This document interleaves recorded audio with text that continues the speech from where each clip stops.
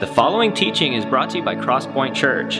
For sermon notes and other resources, visit gotocrosspoint.com.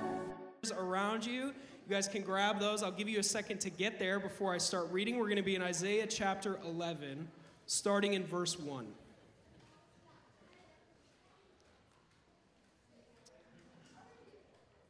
Isaiah 11, verse 1. Out of the stump of David's family will grow a shoot. Yes, a new branch bearing fruit from the old root. And the Spirit of the Lord will rest on him, the Spirit of wisdom and understanding, the Spirit of counsel and might, the Spirit of knowledge and the fear of the Lord. He will delight in obeying the Lord. He will not judge by appearance, nor make a decision based on hearsay. He will give justice to the poor and make fair decisions for the exploited. The earth will shake at the force of his word, and one breath from his mouth will destroy the wicked. He will wear righteousness like a belt and truth like an undergarment. And in verse 10, in that day the heir to David's throne will be a banner of salvation to all the world. The nations will rally to him, and the land where he lives will be a glorious place. Thank you, guys.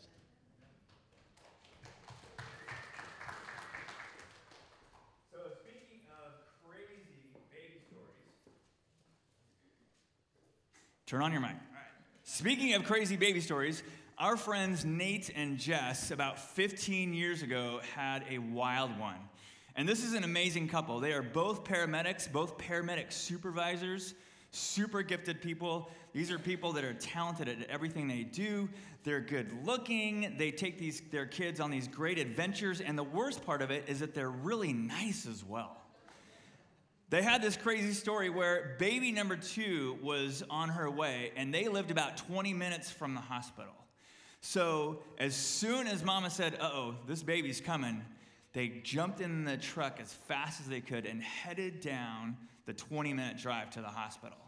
So my wife is part of the phone call, and she called the hospital ahead of time and said, hey, you guys get ready. This baby's coming quick. And they were about to pull over several times, but they wanted to get to the hospital to make everything as safe as possible. So about 19 minutes into that 20-minute drive, here comes that baby. So they pull into that parking lot, and right there in the front cab of a Toyota truck, because he was a paramedic and able to deliver his wife's baby, they had a baby right there in that truck. Completely unexpected. Now, they had good friends that took care of that truck, and they detailed it. My wife and a mutual friend of theirs also bought them this license plate frame that said Jessica and Nate's mobile birthing unit, as good friends would do. We all faced unexpected things in life. Maybe this year you had planned to lose a certain amount of weight or to eliminate carbs, and by January 5th, you're like, that's out the door. Let's go to Great Harvest Bread Company. Maybe you had this plan that you're going to be married and with kids by the age of 30, and here you are 30, and Miss Right or Mr. Right still hasn't showed up. Another way of explaining these unexpected plans is derailment. On October 22nd, 1895, a steam train coming into Paris was trying to make up for some lost time. They increased the speed, and of course, the brakes didn't work. The result is the picture behind me. The steam train went straight through this train station, crashing to the street. Amazingly, only one person died, and it was actually the person on the street that was selling newspapers. A few other passengers were injured in this crash, but not one of those passengers that day woke up expecting for their commuter train to go through that wall. Another way of explaining a derailment is a train wreck, when everything has completely been destroyed. Maybe you had a business in your life that failed, that hamstrung your family for a decade. Maybe there was an illness. Maybe somebody was really sick. Maybe somebody passed away.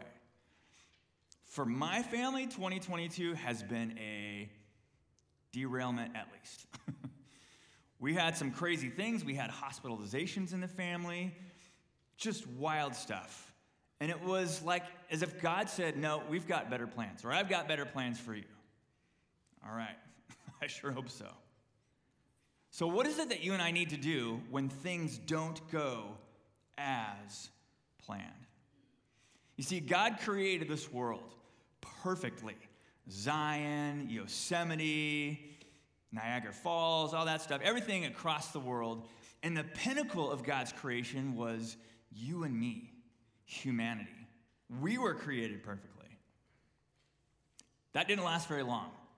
That first relationship, God created Adam and Eve, and pretty soon, it was a mess. Adam and Eve decided to do their own thing.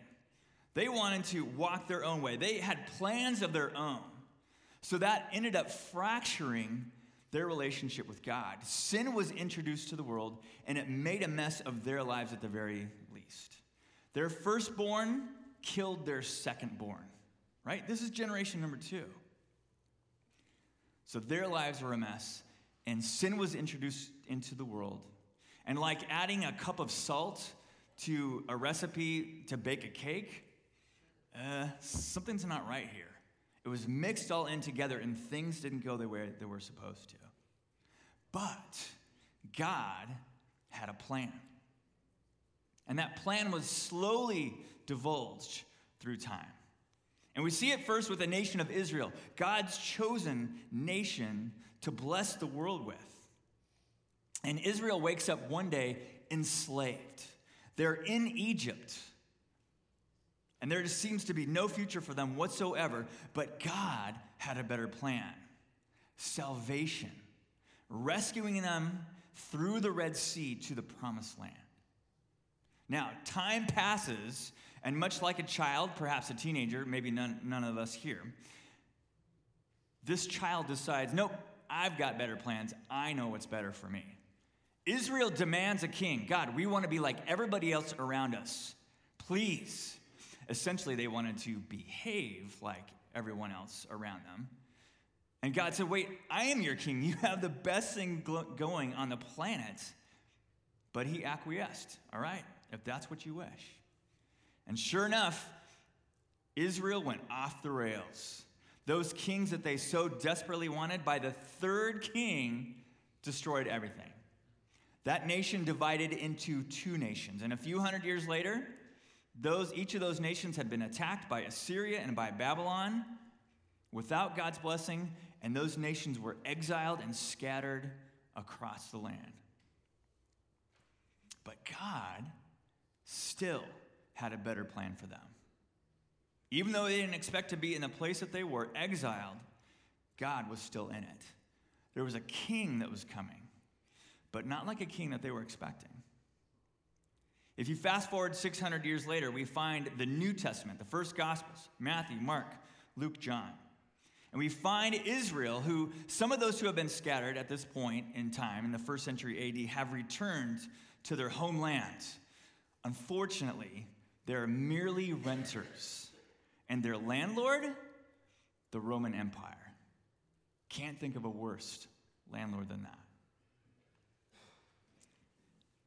But they hoped. There was one thing they still clung to, was their faith. And they knew that there were all these promises that took place in Scripture, that something about a Savior and a Messiah was going to come to take care of them.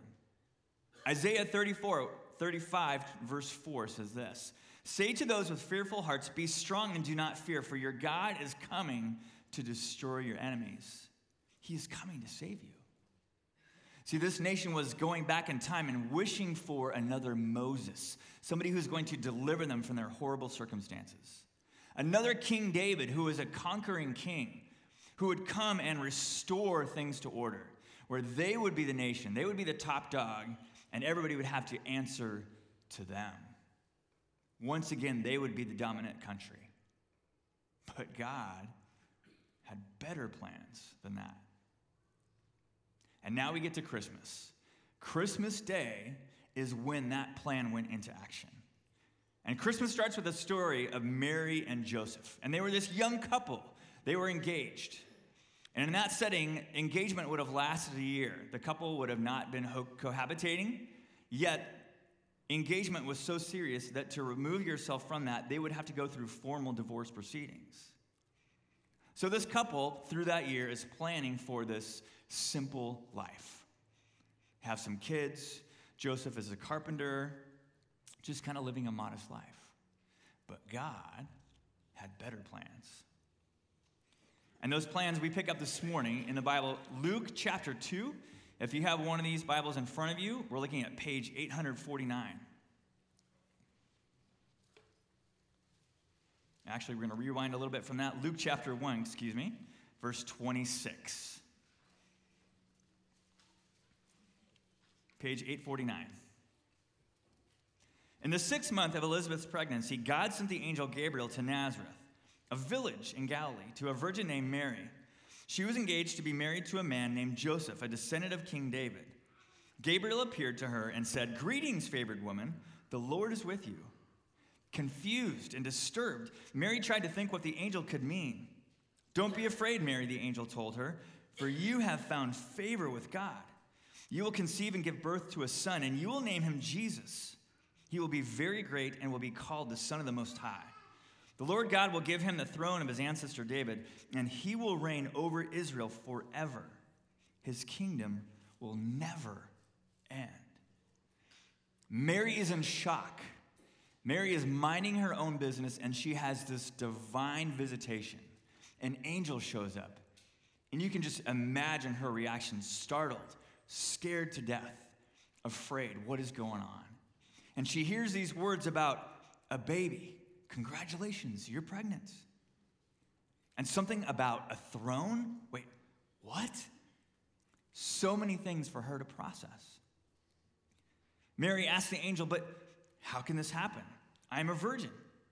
The angel replied, "The Holy Spirit will come upon you, and the power of the Most High will overshadow you. So the baby to be born will be holy, and he will be called the Son of God. What's more, your relative Elizabeth has become pregnant in her old age. People used to say she was barren, but she has conceived a son and is now in her 6th month, for the word of God will never fail." Amazing. Mary is carrying the Son of God. What an honor, to say the least. But what about her fiancé? What does he think about all this? Well, at this point, we haven't heard anything from Luke. And the Christmas story is covered in 2 of the 4 Gospels, so Matthew and Luke. So we're going to rewind. We're going to go to the book of Matthew, which is the first book in the New Testament, looking at chapter 1. And Matthew, one of Jesus' disciples, his audience, when he was writing his gospel, was primarily to the Jewish nation.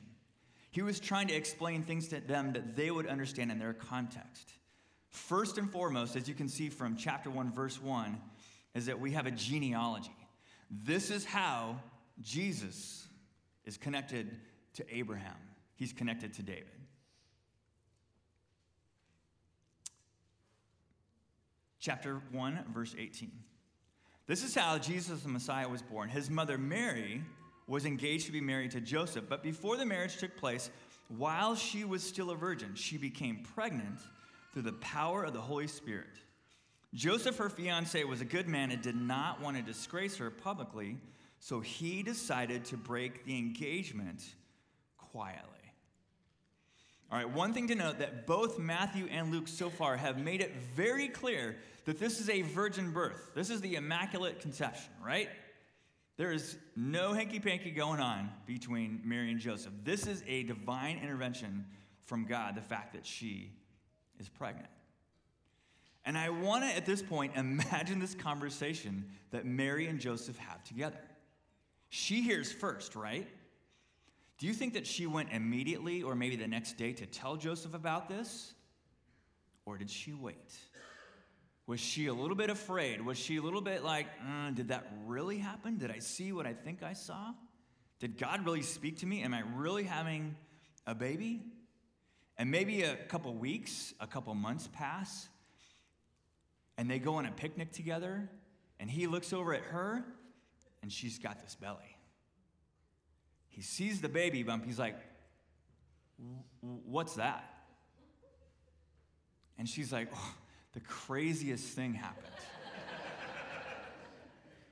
I had this angel visitation, and God spoke to me, and I'm going to be carrying the Son of God. And she goes through the story, and he looks at her. Holy Spirit, that's what you're going with? I would love to find out how long it took for her to have that conversation with her. And we find out for sure that Joseph doesn't buy it. No, I swear, Joseph, it's true. No, not happening. Because Joseph did not expect, nor was it in his plans, for a fiance of his to be pregnant before going into a marriage. Somebody else's child, not his. And so we find out at least he's a decent guy. He is not going to humiliate her. He's just going to quietly walk away from the situation. And she's going to live her life, and he's going to live his life. And at Christmas time, we think about this story. And we think about all the amazing songs and Christmas carols. And we think about Handel's Messiah, if you've listened to that. And you think about Wonderful, Counselor, Almighty God, Everlasting Father, Prince of Peace. For unto us a child is born, and on and on and on. But this story doesn't match that at this point. This really sounds like a sad country song to me. In 2003, country artist Sarah Evans wrote a song called The Backseat of a Greyhound Bus. She wore a dress with cherries on it, going somewhere where she'd be wanted. A town this small, all they do is talk. No wedding ring, chipped fingernail polish. She always wished that she could go to college, but some dreams fade. They just slip away. She started to show a few months ago, and she had to go. Mary is looking at the prospect of being an abandoned single mother. And a woman in the culture, in that context, would not have been marriage material, so to speak. If the father is gone and she has this baby, nobody would have married her. So she's looking at a very difficult life ahead of her. Is she going to catch the Greyhound bus? Is Joseph going to ask for a transfer? I can't do this. I need a fresh start. I'm out. The only way to salvage a relationship like this would be through divine intervention. And sure enough, that's what happened. Verse 20. As he considered this, an angel of the Lord appeared to him in a dream. Joseph, son of David, the angel said, do not be afraid to take Mary as your wife. For the child within her was conceived by the Holy Spirit. And she will have a son, and you are to name him Jesus, for he will save his people from their sins. Save them from their sins? Who is this kid? This is going to be one of those kids that, you can't even buy a bumper sticker for a kid like this, right? This is really a special kid. But I don't think that they went there at this point, right? The most crucial thing at this moment is the fact that he realizes, oh, she's not lying. This really happened. So now I'd like to imagine that conversation, right? He goes to Trader Joe's, he gets a dozen roses, he goes over to her house. It's like, Mary, all right. So this thing happened to me. I had this dream. You're not going to believe it.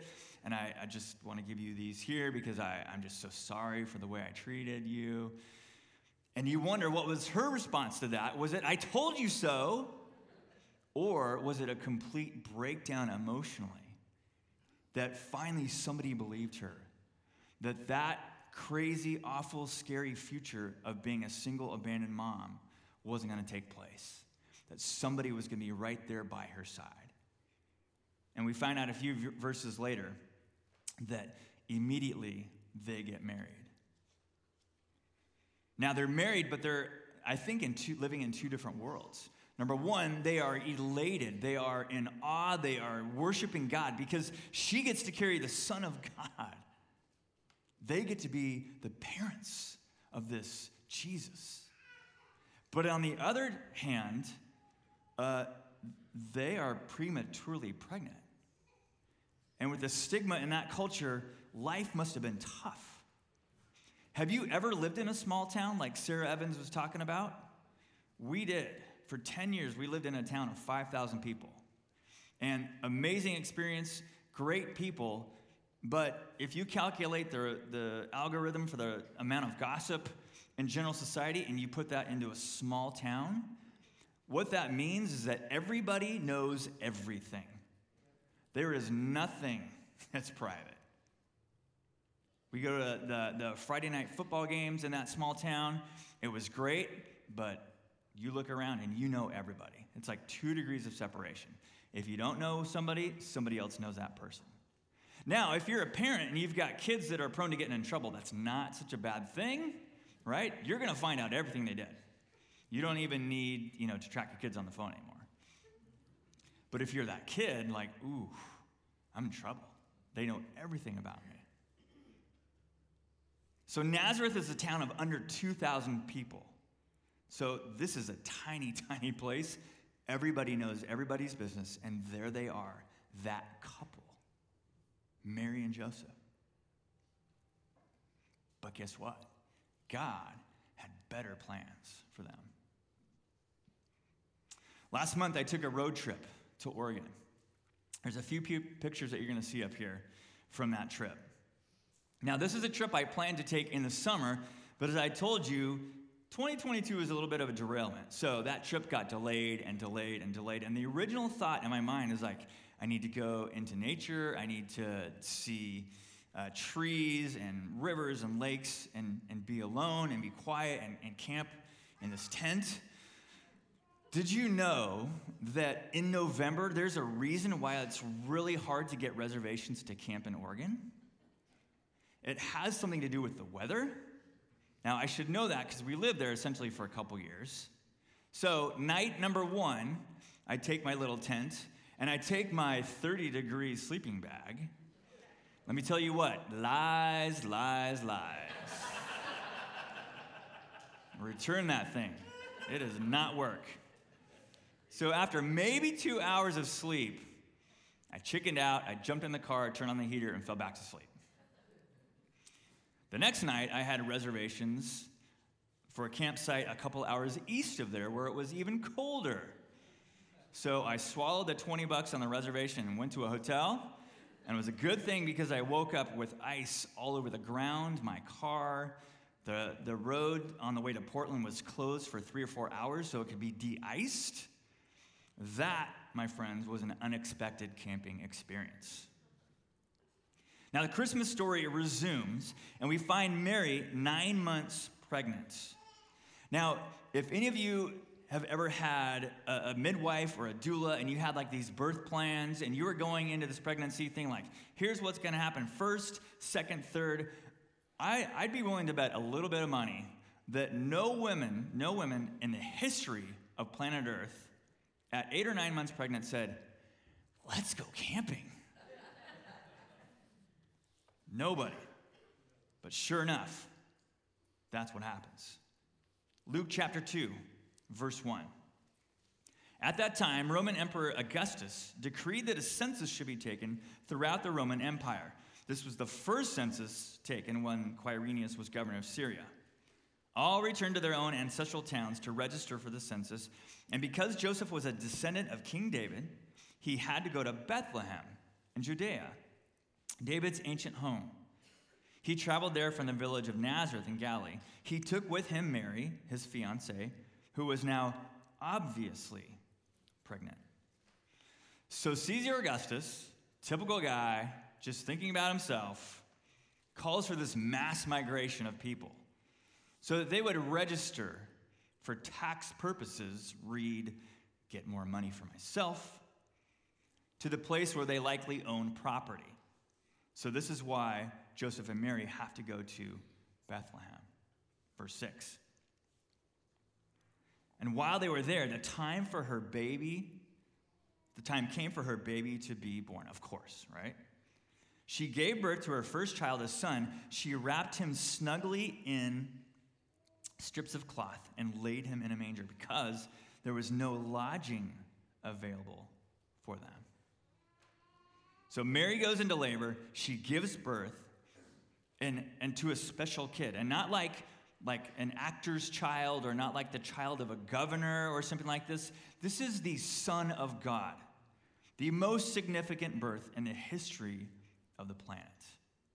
And she gives birth outdoors, in a barn or a cave, with farm animals and all the lovely smells and noises that accompany said farm animals.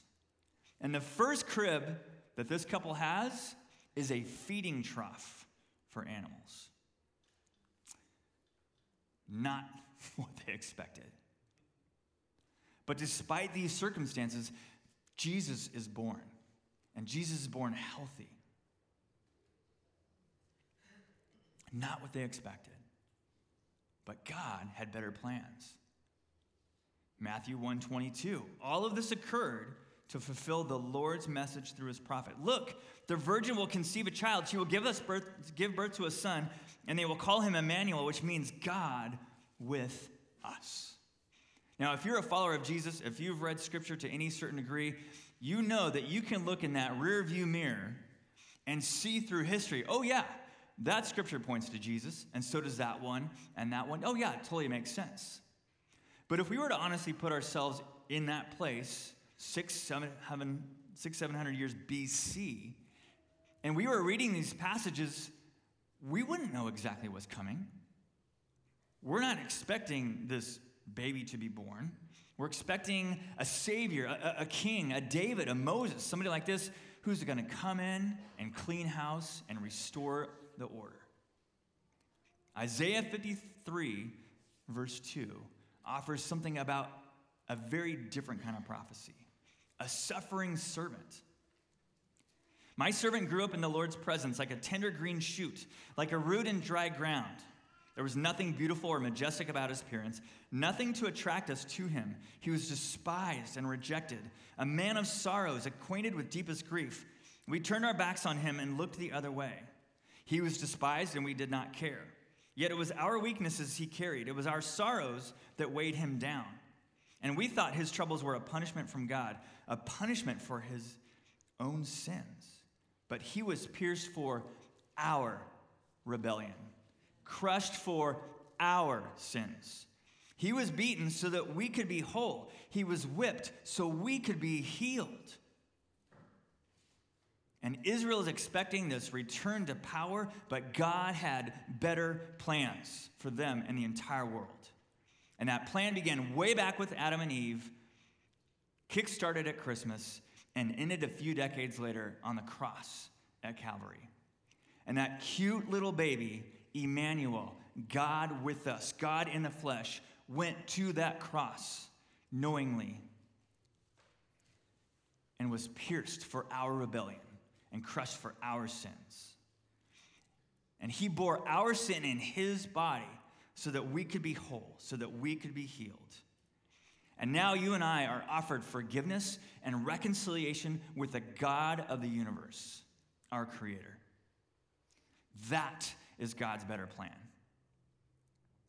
And you and I have plans derailed in life. Nobody has all their plans that go the way that they're supposed to. And maybe they feel like first century Israel, where you're limited by this government that's overshadowing you and is limiting what you can do. And your quality of life isn't the way that you want to. And you don't have the same opportunities. And you have maybe just a little bit of hope. Or maybe you're like Israel that was enslaved in Egypt or exiled in Babylon. And you have exactly zero hope. And you look around you and nothing is going to go the right way. And you have zero hope. God has a better plan. Despite that train wreck, he's coming after you. One last picture from that trip in Oregon, you'll see. This is my friend Jeff. He and I were college roommates about decades ago and have stayed very close friends. He has been in my life no matter where we've lived. Rare has been the year that we've lived near each other. And Jeff and I love college football. Jeff has been to games all over the country. And so we decided to go to a Ducks game. and we don't have any particular affiliation with it. I think the fact that he's from the Bay Area and I'm from LA and that none of our teams like each other, we found neutral territory, common ground there. Now, Jeff is going through a derailment, a near train wreck in his life. Nothing like I've seen him go through before. His life is upside down, train is off the rails. He is newly divorced in the last few months, and it wasn't something that he wanted. He's devastated, and he's still devastated. And he has 2 teenage daughters that he doesn't get to see very often. And they're busy, and they have to split time between mom and dad. And so Jeff has a ridiculous amount of free time. And it's devastating. And we talk a few times a week, and Christmas is coming up, and he's looking at Christmas Eve. What am I going to do by myself? Christmas Day, I get to see them a little bit on Christmas Day. But for as many struggles that he's going through all the trials he's had in the last couple years of living with roommates again and living in a small apartment later by himself, the one thing that he has going for him is that he trusts God.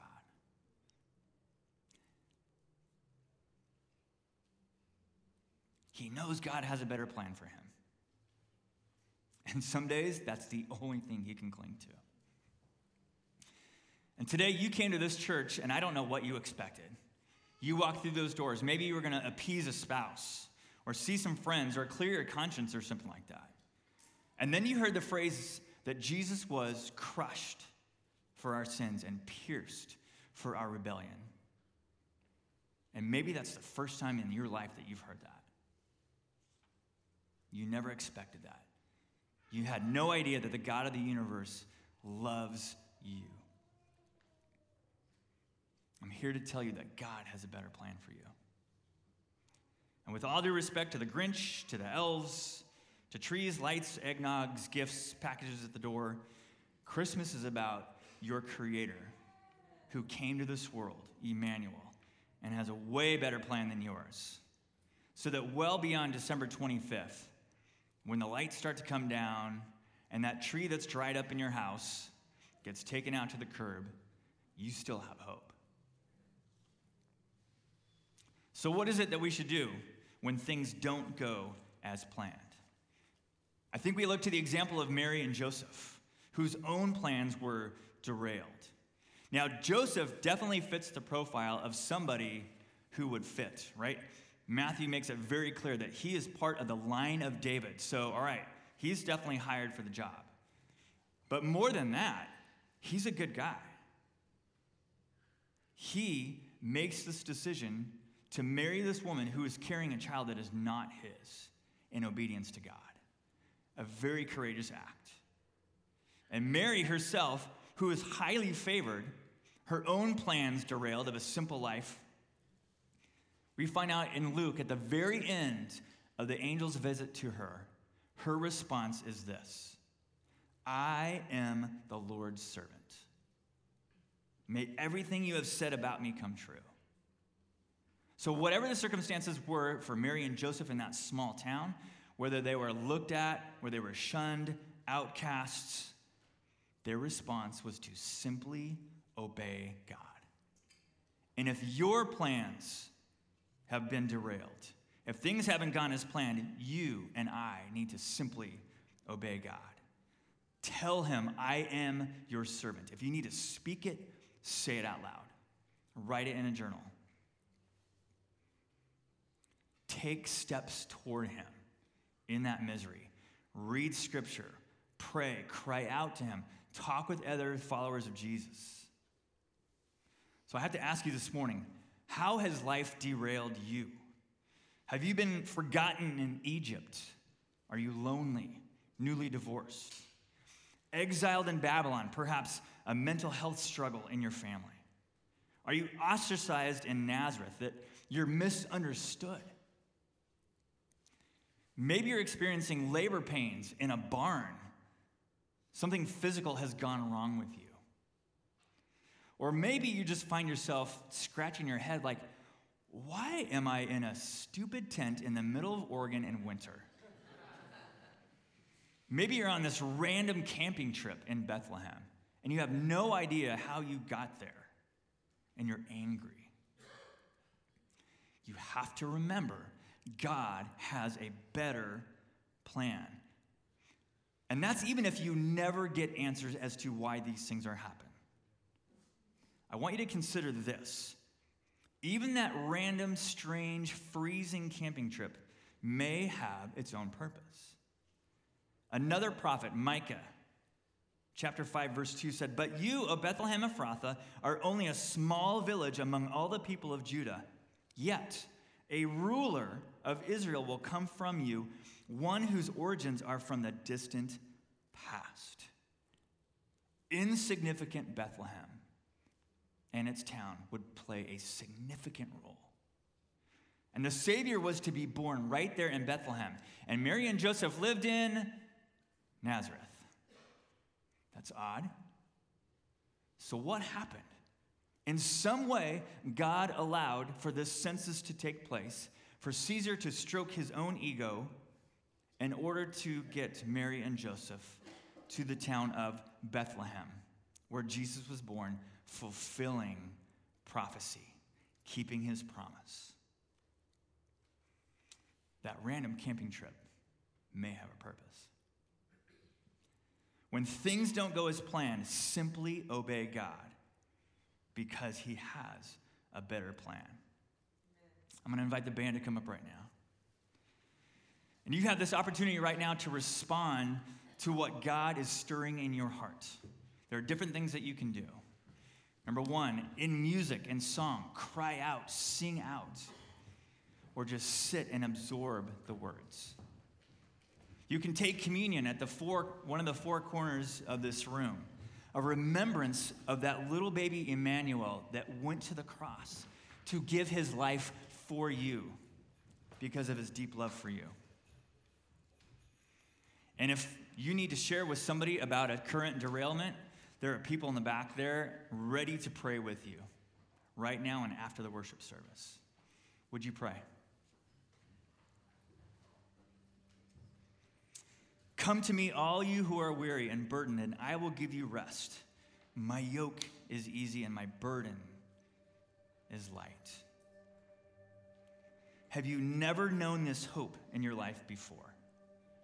That the God of the universe loves you, created you, and wants to be reconciled to you. Be reconciled to him. God made him, Jesus, who had no sin, to be sin in our place so that we might become the righteousness of God. Make that decision this morning for the first time. And come tell one of us after.